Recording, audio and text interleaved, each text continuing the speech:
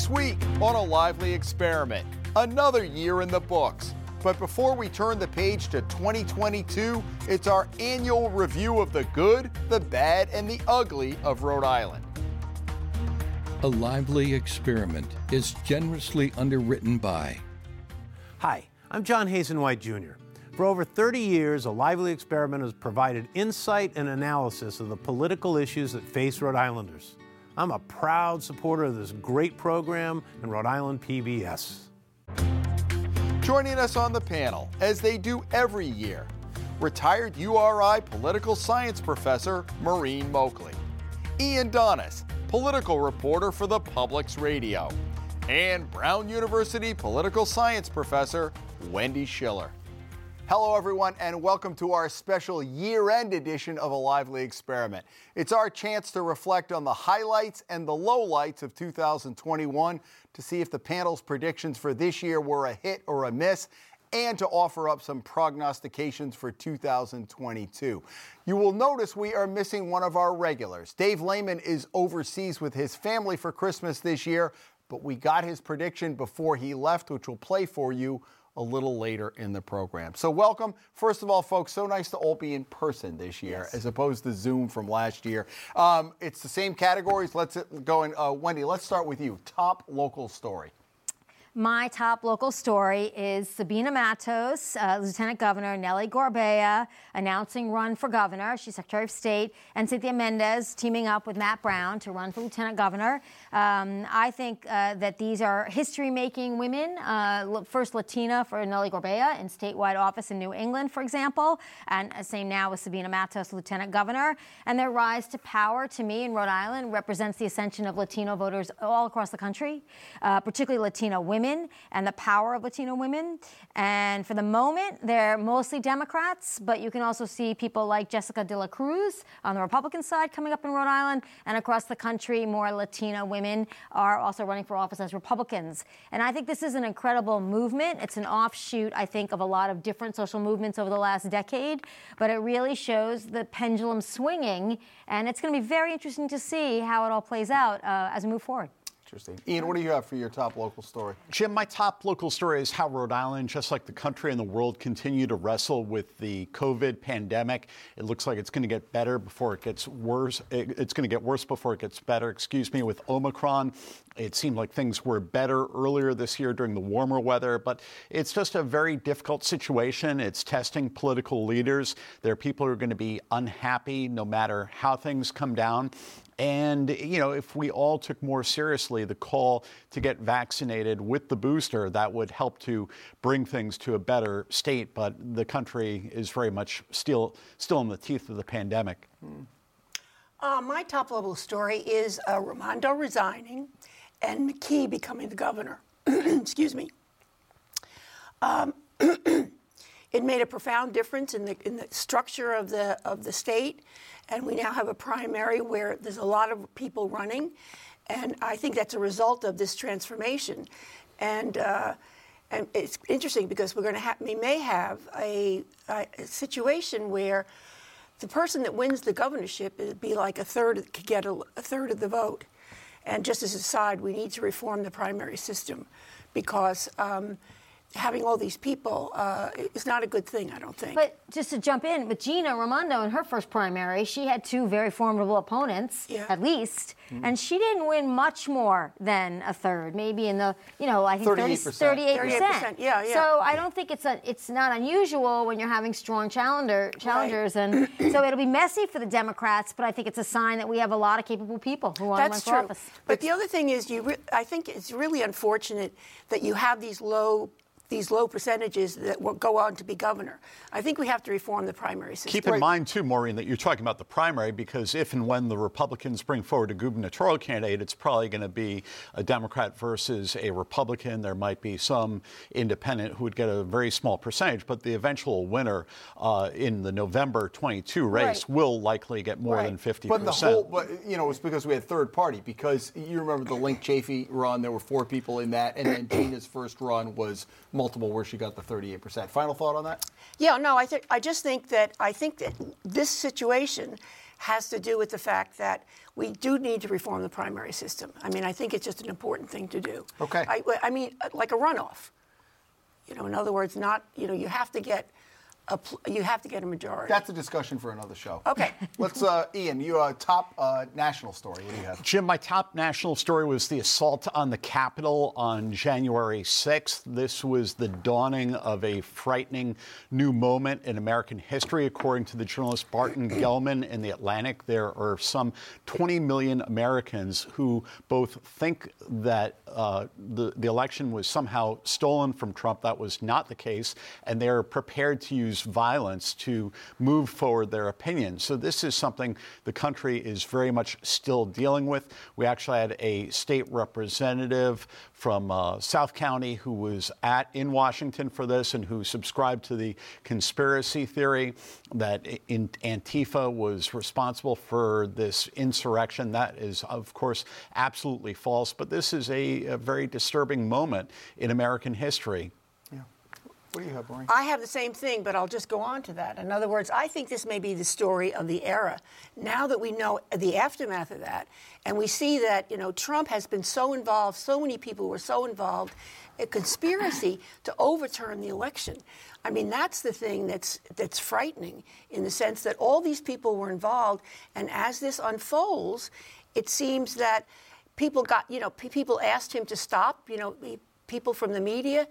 And it's really a disturbing, actually part of our history, and I think it's going to be really important when this all comes out. Wendy, what do you have?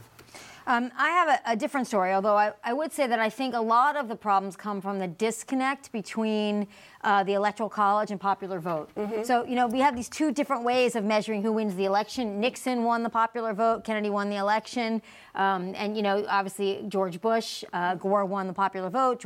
So when you go through that, it gets over and over and over. People say, wait a minute, how do we count who wins? Biden won by more than 7 million votes, but and more electoral votes. But it's still, I think that disconnect continues to fester and produce problems. So the top national story for me is the extent to which the Democrats passed a lot of significant legislation this year, had a completely successful year.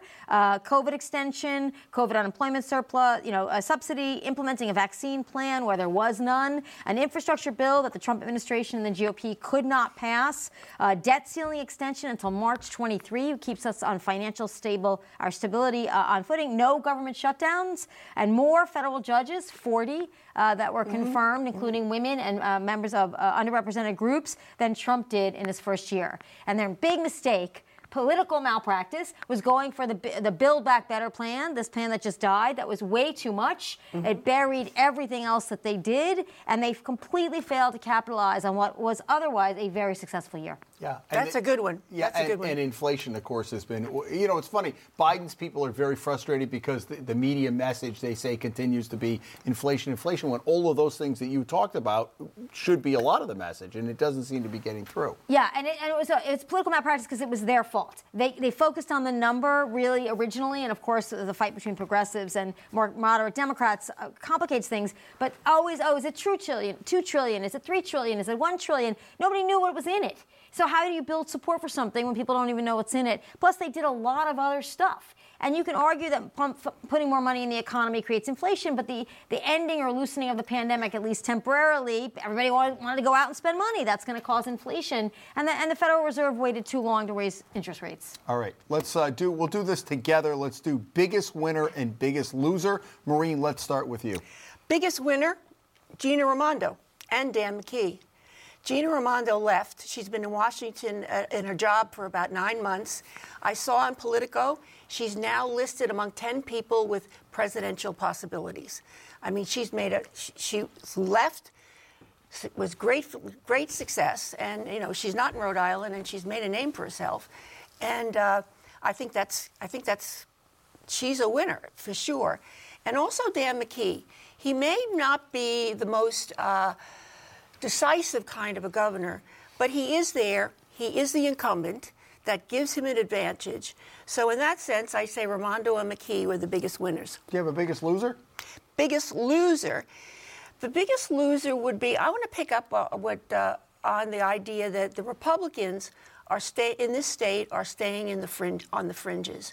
And Bill Bartholomew talked about this last week. And it's not like a criticism, it's a real concern. We need a two-party system. They're hanging out on the fringes. They're under 100,000 registered voters. They lost East Greenwich and other places that they were strong in South County. And, no one... And we're heading into an election year, and they still don't have a gubernatorial candidate. When you said someone's going to run for governor, they have to find someone. And I don't blame Blake for, Filippi for saying he doesn't want to run. Why would you run? All right. What do you have for biggest winner, biggest loser? The biggest winner to me is Donald Trump, because we're still talking about him. That's it. He continues to insert himself in national politics and local politics. And I think this could change dramatically for him in 2022. I do think sooner or later, the young, up-and-coming or younger, Ron DeSantis, Kristi Noem, Tom Cotton, a lot of national Republican figures who want to be president of the United States will start to move forward in a very significant way, and he will eventually get sidelined. But so far, I think he's the biggest winner. And my biggest loser are the healthcare workers, not only in Rhode Island, but all across the country, who have had to do extraordinary things for so long with no relief in sight. And we just owe them an enormous debt of gratitude, but I don't think they are losers. I think they are the biggest losers because they've had to endure so much more than any other, I think, professional sector in the last year. Absolutely. Ian, what do you have? Biggest winner, biggest loser? My biggest winner is Governor McKee. Whether he will win the race for governor next year remains to be seen, but it's hard to imagine coming into office with a more fortuitous hand that included boatloads of federal money flowing into Rhode Island, the best budget outlook we've seen in many, many years, and things like that. And that, incumbency offers a lot of advantages. As Maureen said, Governor McKee has some challenges. He's had some self-inflicted wounds. There's a big Democratic field of candidates for governor, but he has a very good shot at retaining the governor's office. And COVID, of course, is a difficult issue for him to wrestle with. My biggest loser, Jim, is our old friend, The Truth. It's been a tough couple of years for The Truth, and we in journalism like to say you can choose your own opinions, but you can't choose your facts. But increasingly, a lot of Americans think they can choose their facts. There are a significant percentage of Republicans who buy into this false story that the election was stolen from Trump. That's very worrisome. The Associated Press recently did an in-depth investigation where they looked at all the potential cases of voter fraud in the election in 2022. They found something like under 500 possible cases. Those were not confirmed cases. That's like a quarter of 1% of the vote in 6 battleground states that would have been necessary to tip the vote. So even if those cases were all confirmed, that would not have made any difference in the outcome of the election. And we've got to, just kind of come back to a shared sense of the truth in America. And some of them were actually people who voted for Trump. The voter fraud cases that they're finding out are not Democrats voting for Biden. That's right. Some of them, more than a few, are actually voting for Trump. Right. All right, one of my favorite categories, the only in Rhode Island moment. Wendy, let's begin with you. The calamari shortage over the summer. I think only there in we Rhode go. Island do we not have enough of the state appetizer. What was made famous at the Democratic convention by our delegates to the Democratic convention, and that Rhode Islanders had to ration it or pay more for it, just seemed completely surreal to me. Did we get Representative McNamara to form a special study commission on the shortage or what? Right. That is a good one. Ian, what do you have? My only in Rhode Island story was the casting call for lieutenant governor candidates.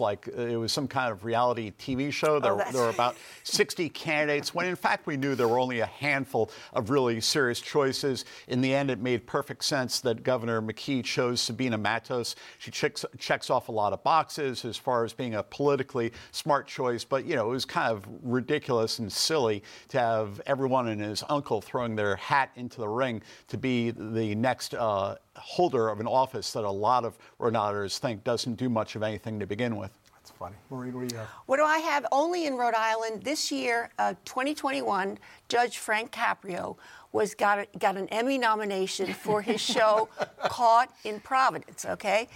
And so that's and he's gotten national recognition because of that.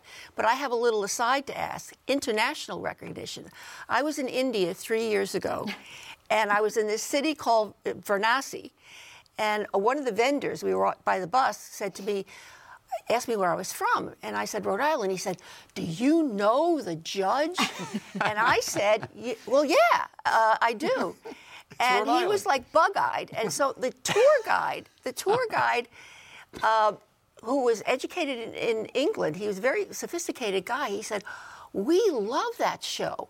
So only in Rhode Island do we come from that. I had the same thing happen in Amsterdam 2 Yep. years ago when Really? I went. Oh, Rhode Island, you know that you have that crazy judge? And I'm like, yeah, we know Frank Caprio very well. So anyway, that's only in Rhode Island. That's great. A nod of the hat. I have one that actually is not mine, but I saw Steve Klampkin, our colleague at WPRO, over the weekend tweet when they were handing out the marijuana licenses. They brought in a retired FBI agent with a blindfold and short sleeves to pick the balls, the Rhode Island lottery balls. So he had nothing up his sleeve. That's a good one. Yeah, it was pretty good. Okay, this is the fun part. We get to go back and look and see what our panel predicted for this year and see if they were right and then offer up their own predictions.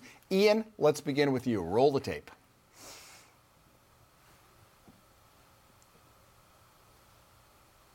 I wouldn't be surprised if 2021 is the year when the legislature legalizes recreational marijuana as part of a kind of convergence of progressive issues that work out to help the budget. And I think with more progressives, more women lawmakers having one election to the General Assembly, we'll see more energy on the progressive side for certain policy issues. What happened? Well, I think I'll update that. I'll say 2022 will be the year when Rhode Island... Just a year off. Just off by a year. Other predictions, there's going to be more stress on the health system. We're already hearing about this due to COVID, due to turnover in staff. There's a lot of burnout. It's a very difficult situation, as Wendy said, for healthcare workers. My wife is a healthcare worker in the interest of full disclosure. And one other prediction, I predict that the merger between Lifespan Care New England and Brown University will move forward, however, with conditions brought in by state and federal regulators. Going back to your prediction for last year, they were talking about the fall session with marijuana. I think it's really the governor and the Senate president have to get on the same page, right? But you also talked about the progressives, and they are becoming a force in the legislature. Yeah, and as you say, Jim, there's kind of a convergence of interests supporting this societally. People are a lot more tolerant about marijuana now, and at one point we would be unlikely to see this happen in an election year, but because it's a lot less controversial in the past, I think there's a good chance it will happen in 2022. All right. Any other predictions, or is that you're done? You've got it on tape. Big year for the Red Sox in 2022. Okay, we'll look forward to that. Okay, Professor Moakley, let's see what you said last year.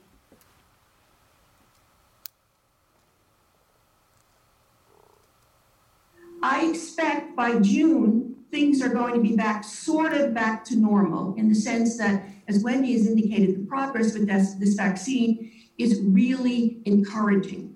I also think that Trump will remain a force, but he will be marginalized. Once the new administration comes in, he'll be there and he'll be a presence. But I think it's hopeful that he'll be put to the side and won't be the force that people expect he will be. And then there was this thing called Omicron. Yeah, right. Exactly. Right? Exactly. So what do you think about that? You were kind of 50-50. Yeah, I was kind of 50-50, yeah. But, well, who knew about the Omicron? Yeah, exactly. Well, when you have that many, when you have originally 70 or 80 million unvaccinated people, and you have globally more than a billion unvaccinated people, it's a host for the virus to replicate and mutate. That's why getting vaccinated is important. It's not a guarantee, but it prevents that population of the virus from becoming something like Omicron. And now we see what happens when we don't have universal vaccination. What's your prediction for 2022? My prediction I have, as far as nationally, I'm going to be very conservative, okay, after this last one.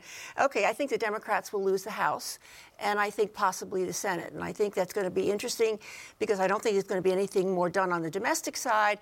But there's a lot of foreign policy issues that Biden's going to have to deal with. So that's as far as national. Locally, I am optimistic about how the leadership in this state and how we're going to use the federal funds. I think they seem to be on the same page, and I expect really interesting and possibly transformative policy on housing and transportation. I think the problem is there are a lot of cooks in the kitchen. And so how do you I had the governor and the Senate president and the speaker here. What at the end of the day, how do you narrow it down? Fortunately, they've got a lot of money, but we'll see. We have it on tape. Okay, Wendy, let's go to you. Let's see what you had for 2021.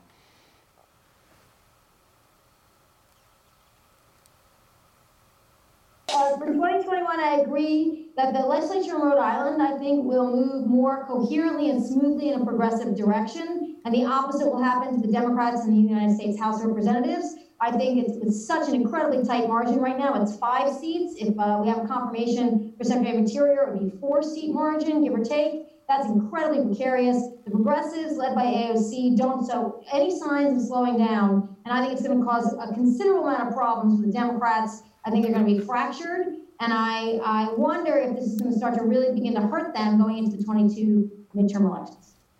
So she wins. If you play the lottery, can you give me the numbers? Yeah, right.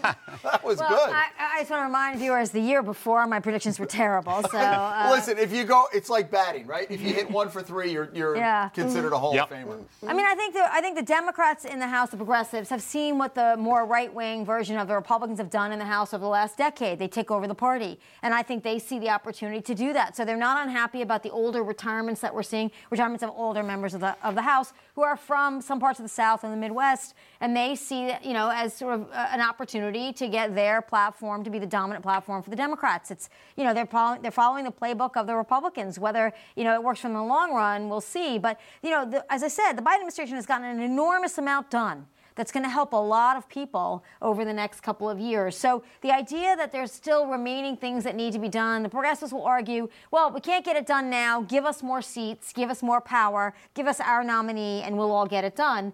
The problem is mobilizing the people that really support their agenda, who tend to be younger, very hard to do in the midterm elections. So I don't see them being successful in 2022 in the midterm elections, but I do see them being very influential in choosing the Democratic Party nominee in 24. What's your prediction?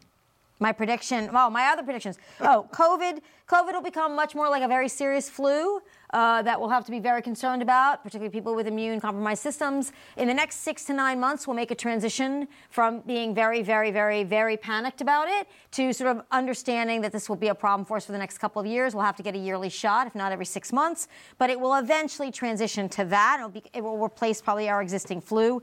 And then I think we'll also see historic rates of early retirement for people over the age of 55. The vast majority of the 4 million people who've retired, who left the workforce, are over the age of 55. And you're going to see even more of those retirements, which will in turn put pressure on systems like early, 62-year-old people taking Social Security, people trying to push for Medicare for all or lowering that age for Medicare. I think you're going to see pressures on state and federal governments as the majority of those people start to retire earlier. All right. That is a mouthful. We've got it all on tape, though. All right. As I had said before, Dave Lehman's not with us. He's here in spirit, and he's here on tape. So before we get to his prediction, let's see what, for next year, let's see what he said for 2021.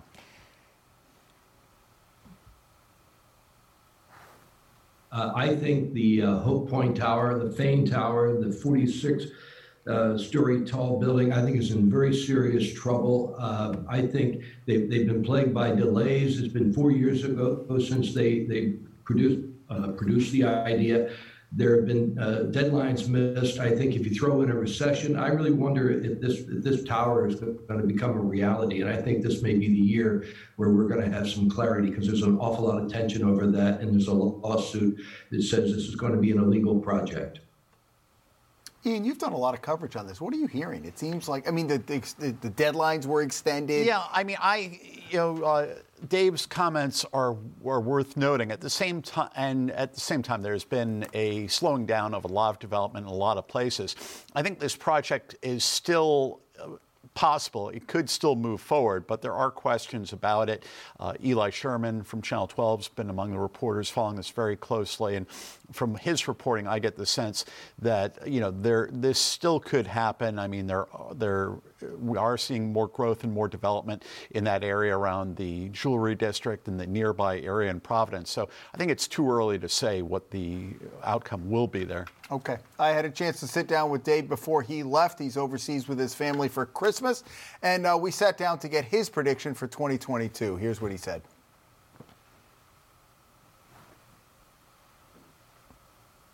I think 2022 is going to be a tough year for Governor Dan McKee and President Joe Biden for very different reasons. But I think it will be the worst year in the life of Donald Trump. The former president is in very serious trouble with all kinds of investigations. If he does get charged, he will be the first former U.S. president ever to be criminally charged. This may also totally affect the way the Republican Party begins to react to him. There's been some stepping away from him as it is, but it may be wholesale before it's all over. There are so many investigations. In Washington, the January the 6th investigation, more is coming out on that. A grand jury in New York is investigating his business dealings. Another investigation in New York, a dual investigation between the city and the state. Investigation in Georgia. He's under investigation there because of his alleged tampering with the election there to try to reverse the totals so that he would be the president. And then, of course, there are the lawsuits. Trump is facing a number of lawsuits from former business partners, his own niece, and Capitol Police officers. So for this reason, I think it's going to be a mighty tough year for Donald Trump. Dave had a great line. He did 2 takes, and he didn't make it into the second one. I was telling you, Maureen, he said the orange man might wind up in the orange jumpsuit. So I'm sorry, Dave. That is a great line. It's too bad you couldn't get that in there. That did not make it. Yeah. Quickly, you have your eye on New York and the whole what's going on with the state and the federal prosecutor there. What do you think for Trump? Yeah, no, I mean, I think for state investigations, I thought Letitia James, the Attorney General, was still running for governor, and Ian corrected me this morning to remind me that she had just said she's not running, which means she'll put all of her energy into this. And with the New York City District Attorney's Office and then the Southern District Justice Department and the Attorney General, they show no signs of backing off. And it's about taxes, and it's about a long history of the Trump Organization not paying taxes. It's multiple decades. Whether they get Donald Trump per se, we're not sure, but they probably will bring down the organization, which he's already begun to dismantle. He already moved to Florida. So and the Trump Hotel in D.C. will be sold. I think there are pieces of his empire that are going to be sold off, and we'll see what happens to him personally. What effect do you think the January 6th commission is going to have? The Republicans are trying to paint it as this partisan, but the more it comes out, look, the text messages don't lie, Mark Meadows and all of that. At the end, we don't know ultimately what they're going to find, but it doesn't look good. I wonder what effect, because you have some Republicans that will not listen to any of it, right? Oh, yeah, no, but I think it's going to be profound. I mean, I think it's going to be a critical juncture in American history. I mean, this guy tried to overturn an election, and I think and he was aided and abetted by sitting congresspeople who swear an oath to the Constitution. Exactly. And it is treason to go against that oath. Not only that, but his operatives, in other words, Mark Meadows, I mean, they were sitting down. This was planned for months. I mean, right after the election. It's really disturbing. And, when you talk about democracy, I mean, this is a real threat. The flip side is how Republicans are putting in a lot of changes across the nation to try and create a more advantageous field if things came down with a disputed election again. So that's the flip side of all this investigative activity. Okay, folks, that is all the time we have, but we are not done yet. We have people to watch in 2022. Go right now to ripbs.org/lively for our special Lively Extra bonus edition. For now, though, thank you, Ian and Maureen and Wendy. We appreciate your views and looking into 2022. Folks, we will be here in 2022 with all the latest. Join us as the Lively experiment continues.